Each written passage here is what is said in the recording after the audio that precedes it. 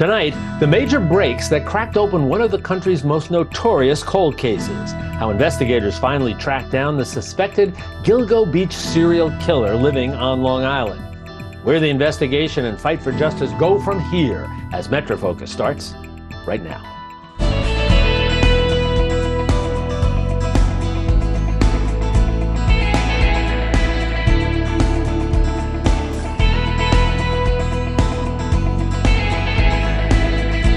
This is Metro Focus with Raphael P. Roman, Jack Ford, and Jenna Flanagan. Metro Focus is made possible by the Peter G. Peterson and Joan Gans Cooney Fund, Philemon M. D'Agostino Foundation, Barbara Hope Zuckerberg, and by Jody and John Arnhold, Bernard and Denise Schwartz, Dr. Robert C. and Tina Sohn Foundation, the Ambrose Monell Foundation, Estate of Roland Carlin. Good evening and welcome to Metro Focus. I'm Jack Ford. For over a decade, it was the Long Island cold case that couldn't be cracked. Nearly a dozen people killed, their bodies discovered around Gilgo Beach on the South Shore. A major break finally came this summer when a special task force arrested a 59-year-old architect from Long Island and charged him with murdering several of the victims who worked as sex workers. Rex Heuermann has pleaded not guilty to the murders and is currently behind bars, a long-awaited outcome for the families of his alleged victims who've been waiting years to see some justice. Here's Newsday TV's Macy Egland with more on the suspected killer police say was living a double life.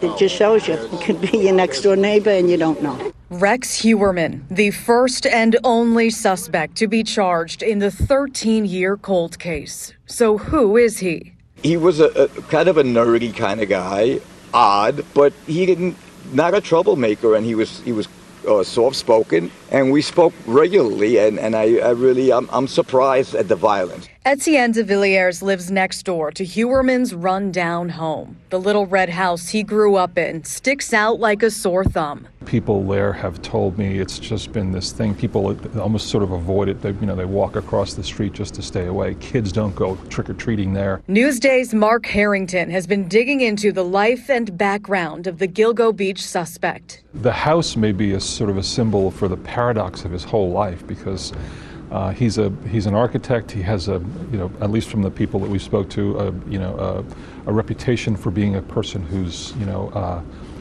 adept at what he does. And then you go to his house and you see a home that's sort of a rundown. I mean, it really stands out on the street. Neighbors say Heuermann, his wife, and 2 kids are quiet people who keep to themselves. In a sit-down interview with Newsday, de Villiers recalls a disturbing encounter with Heuermann, saying he'd often peek over the fence at his wife. It started becoming a regular thing. She says, every time I'm out there, and every time I'm out there with a bikini or like a bathing suit, he would come out, and I finally had a talk with him. De Villiers tells Newsday Heuermann often spoke to him about his love for guns. More than 200 were seized from a vault inside the home.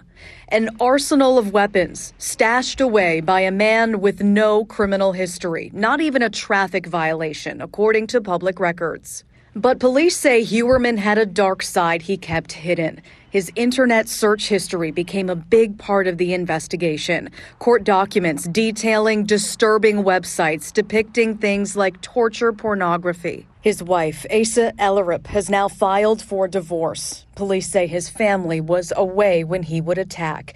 And Newsday has learned police in New Jersey, South Carolina, and Nevada are investigating if he's linked to unsolved murders in those states. A painstaking search for more evidence and answers as Heuermann sits behind bars in Riverhead. When I was around him, that gut feeling, I knew something was up. I just didn't know what, but something was up. Reporting for Newsday TV, I'm Macy Egland. And for much more on the Gilgo Beach case, we're joined now by criminologist Dr. Scott Bonn, who accurately profiled the accused killer way back in 2011. He's also the author of Why We Love Serial Killers, the Curious Appeal of the World's Most Savage Murderers. Also being joined by Anthony DeStefano. He's a legal affairs and criminal justice reporter for Newsday, who has been reporting on this case for a very long time, especially on police-used DNA to help the case. And Terri Austin is a legal analyst and a host of Law and Crime, the nationally syndicated show covering the day's top legal stories. So welcome to all of you. Thanks so much for joining us. We have a lot to talk about. So, Scott, let me start with you first, if I can, for kind of a bigger picture approach to all of this. Why is it? You've studied this, you've written extensively on this. Why is it that the public has such a fascination with serial killers?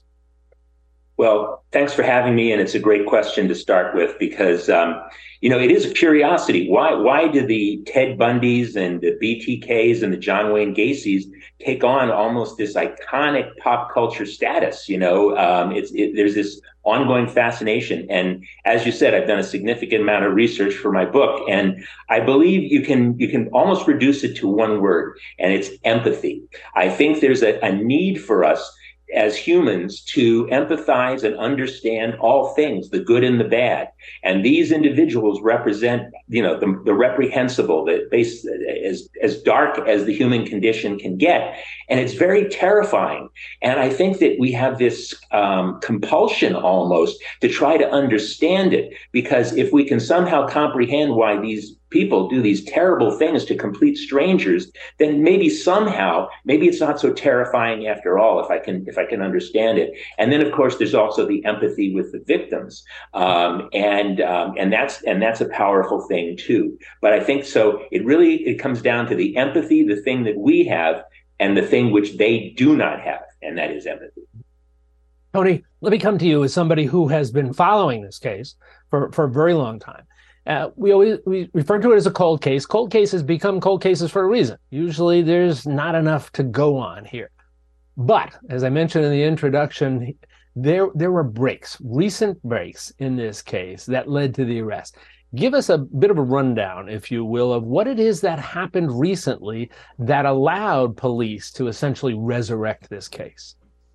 Well, this seemed initially like the never-ending case. Would it ever be solved?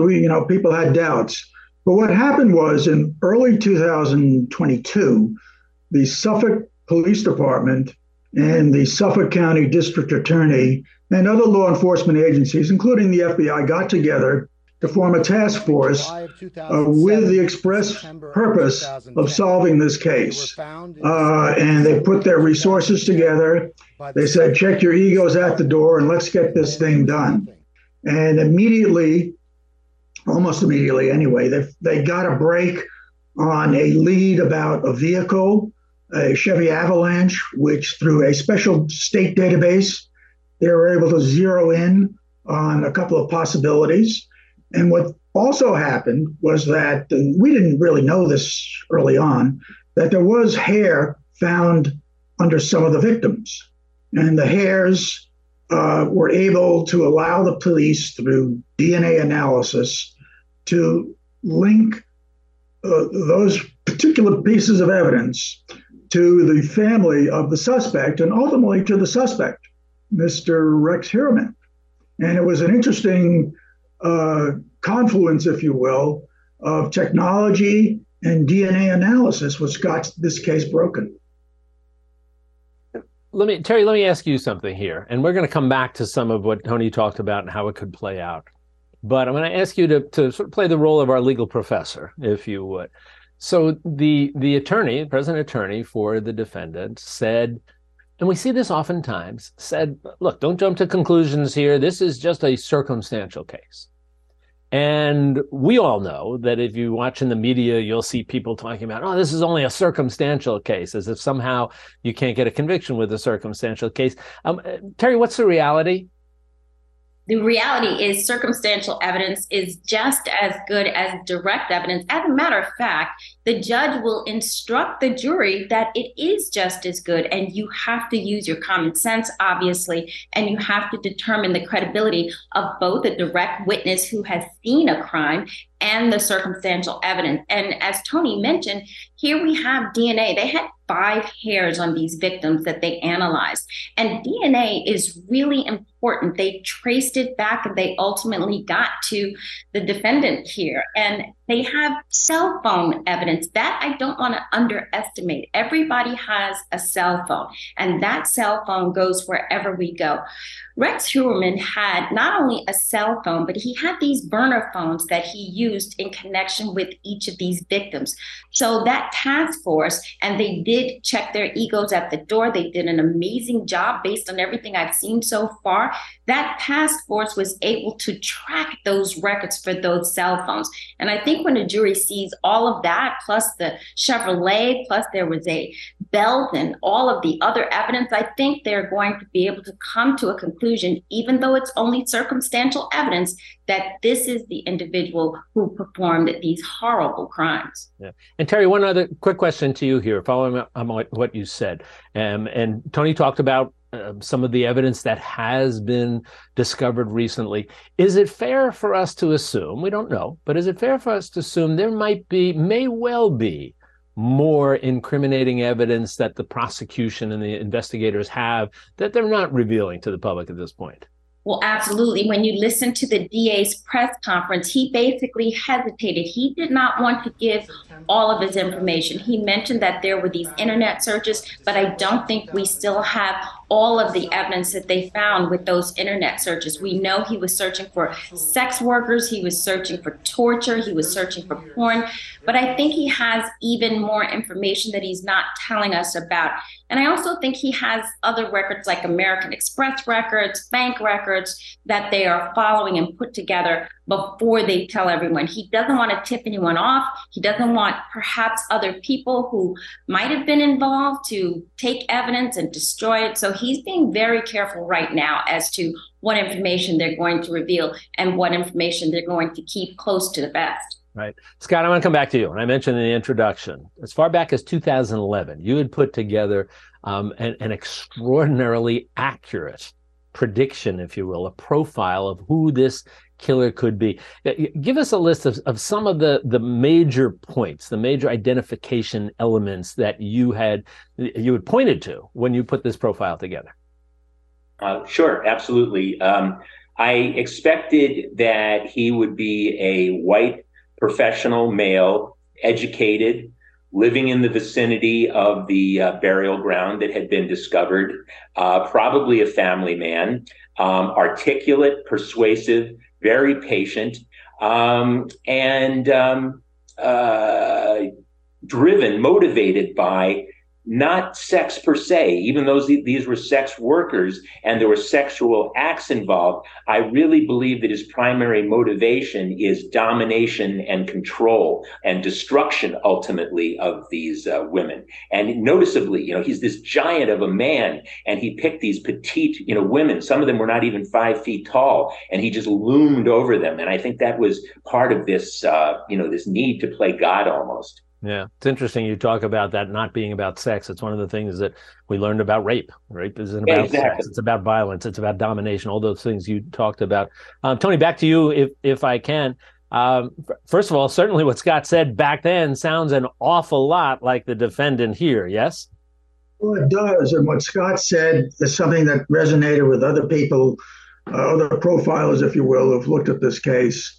They thought it would be somebody who lived in the vicinity, was familiar with the areas where the bodies were found, was professional, educated, and had a familiarity with the environment, as it were. So yeah, I mean, this does sort of ring true, doesn't it?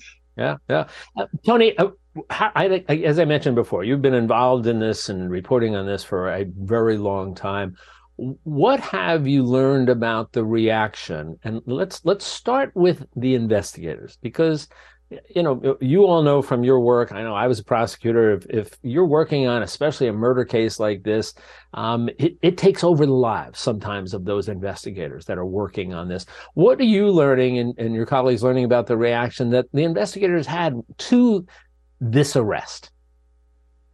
Well, from what I know in talking to the investigators, they are very gratified because it really bears out the rationale for using the task force approach where people cooperate and pool their resources and not be in individual sort of silos and not talking to each other.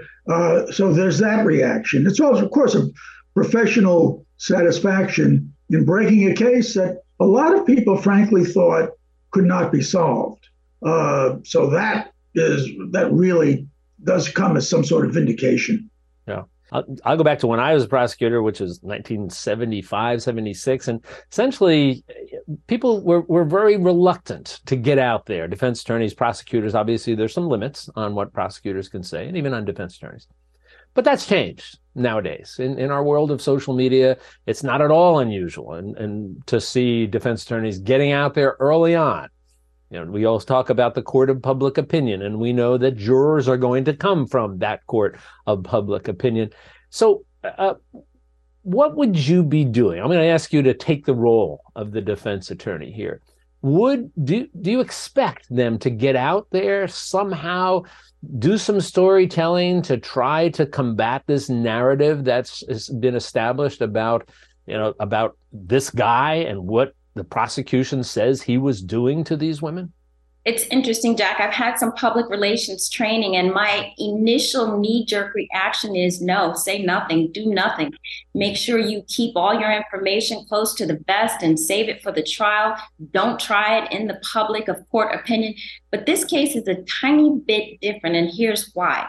It is so public. Everyone knows about it. And you want your client as a defense attorney to have a fair trial. And you might want to set the narrative at least a little bit to tell people, look, let's wait and see what the evidence is. We don't want to try this in the public.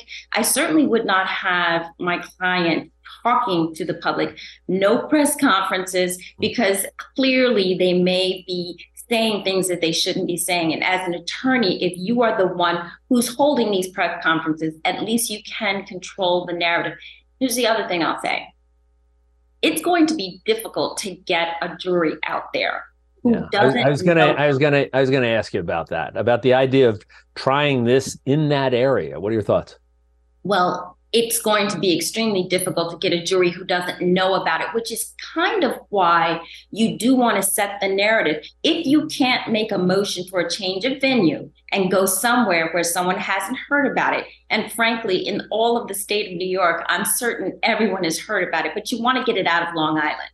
If you can't do that, then you do have to set your narrative, and you do have to talk to the public a little bit to let them know you should not jump to conclusions. We're here in the United States of America. You're innocent until you're proven guilty. As a defense, you don't have to prove the case. That burden is on the prosecution. So you set a very general narrative and leave it at that. You may have to do that because ultimately you might not win that change of venue, and you might have to get at least a pool of jurors who can start with an open mind. That's very important. Yeah. Scott, let me come back to you. I would anticipate that the defense at some point in time, if this goes to trial, let's underscore the fact that, and one of you said this already, look, we have a system of laws and rules here. He is, as with anybody else, is innocent unless and until proven guilty beyond a reasonable doubt by prosecution. That's the assumption of innocence here. But I would anticipate that if this goes to trial, at some point in time, one of the things his defense attorney would say is to these jurors, this makes no sense. Why would someone like him, an established professional, an architect with a family, and with an established and acceptable life, why would someone like that do something like this? And I think the suggestion would be, well, that's inexplicable for that to happen. So let me ask you, and not about this, but generally speaking, that type of why question, from your experience, what sort of answers might you see the prosecutors throw out to that question? Well, that is a very good question, and the simple answer is that the reason that I was able to develop the profile that I did, and others who are predicting something similar, is that if you go back and you look at cases where there was similar crime scene evidence, it almost always involved a sexual sadist who fit a similar type of profile. For example, there are great parallels here between the Long Island serial killer and another case I'm very familiar with, and that's Dennis Rader, who called himself Bind, Torture, Kill. He was also a family man, well regarded in the community, invisible in plain sight, president of his church association, Boy Scout leader, basically the everyman living next door who had this dual life. And that's what these individuals can do, is they have an ability to become chameleons. They can almost flip a switch because I suspect that he is both a psychopath and a narcissist. He has that ability to just flip a switch and turn into something completely different. One moment he can be family man, professional architect, and then the next moment flip a switch and he can become a sadistic killer. It's consistent with this type of pattern and this type of a profile. Scott, you mentioned something about narcissism being woven into this, and we've seen with some of the serial killers in the past that there seems to be a joy in the limelight for them. Is that something that's characteristic or may well be characteristic serial killers in situations such as this? Yes, I suspect that he is enjoying his notoriety, and what he may do, and Dennis Rader, BTK, did this. He made a calculated decision, and after he realized that the evidence was pretty rock solid, he actually pled guilty. And then what he did, because of his narcissism and psychopathy, is he used the public stage as a way to gloat. And when he appeared in court for his sentencing, people said it was almost like he was accepting an Academy Award for his body of lifetime of work. These individuals are driven by what gives them excitement, what is going to give him satisfaction. So his decisions now are going to be calculated, and he's going to do what he believes is going to satisfy his tremendous ego and grandiosity. Tony, we've seen a lot recently focusing on the search of his home. And it's an interesting juxtaposition. And maybe, Scott, I'll come back to you in a minute on this, but Tony, I want to ask you, juxtaposition being, it's hard to imagine a more precise profession than architecture. And yet you look at his home and it's hard to envision a more haphazard sort of, maybe ramshackle is the word. I don't know, but the contrasts are stark. Talk a little bit, Tony, about the search and what, if anything, we've learned about what might have been revealed as a consequence of that search. You're right about the house being sort of atypical for somebody in his precise, exacting profession of an architect. The place was, for want of a better expression from what police say, was sort of like the old Collier house. That's named after the Collier brothers from years ago, who had a house filled with all sorts of stuff.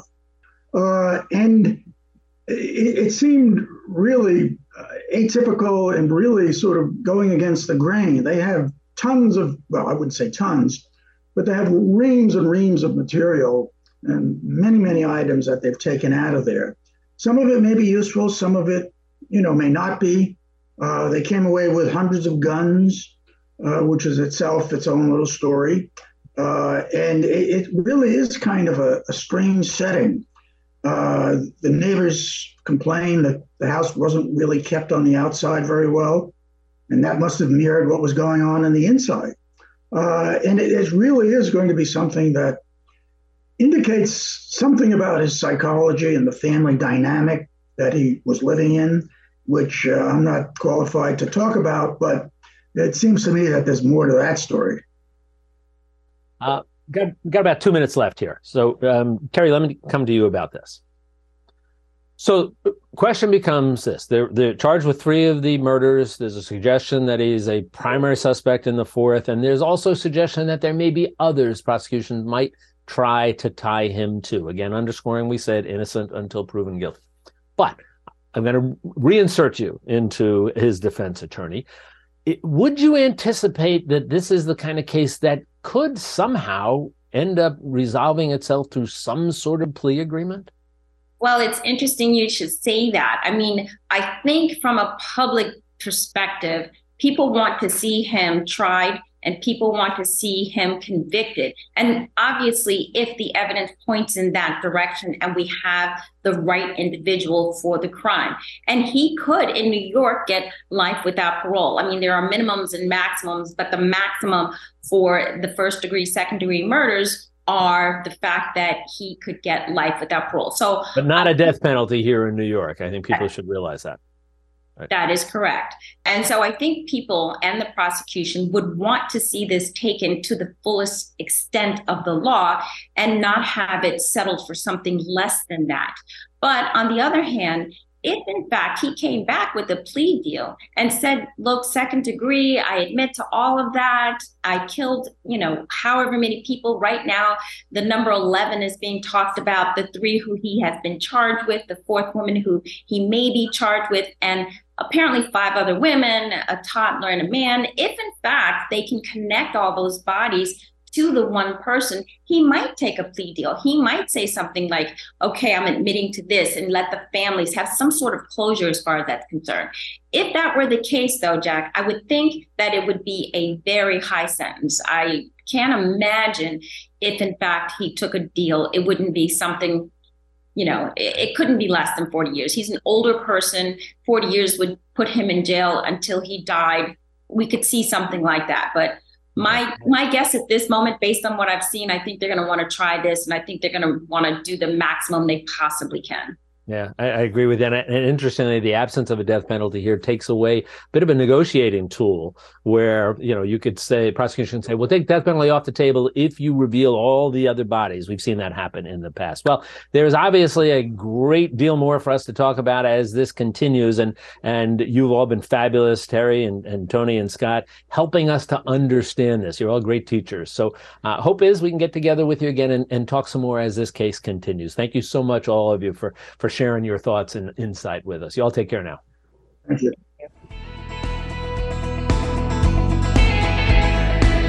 Thanks for tuning in to MetroFocus. You can take our award-winning program with you wherever you go with MetroFocus, the podcast. Listen and subscribe wherever you get your podcasts so you never miss an episode. Or simply ask your smart speaker to play MetroFocus, the podcast. Also available at metrofocus.org, WLIW.org/radio, and on the NPR One app.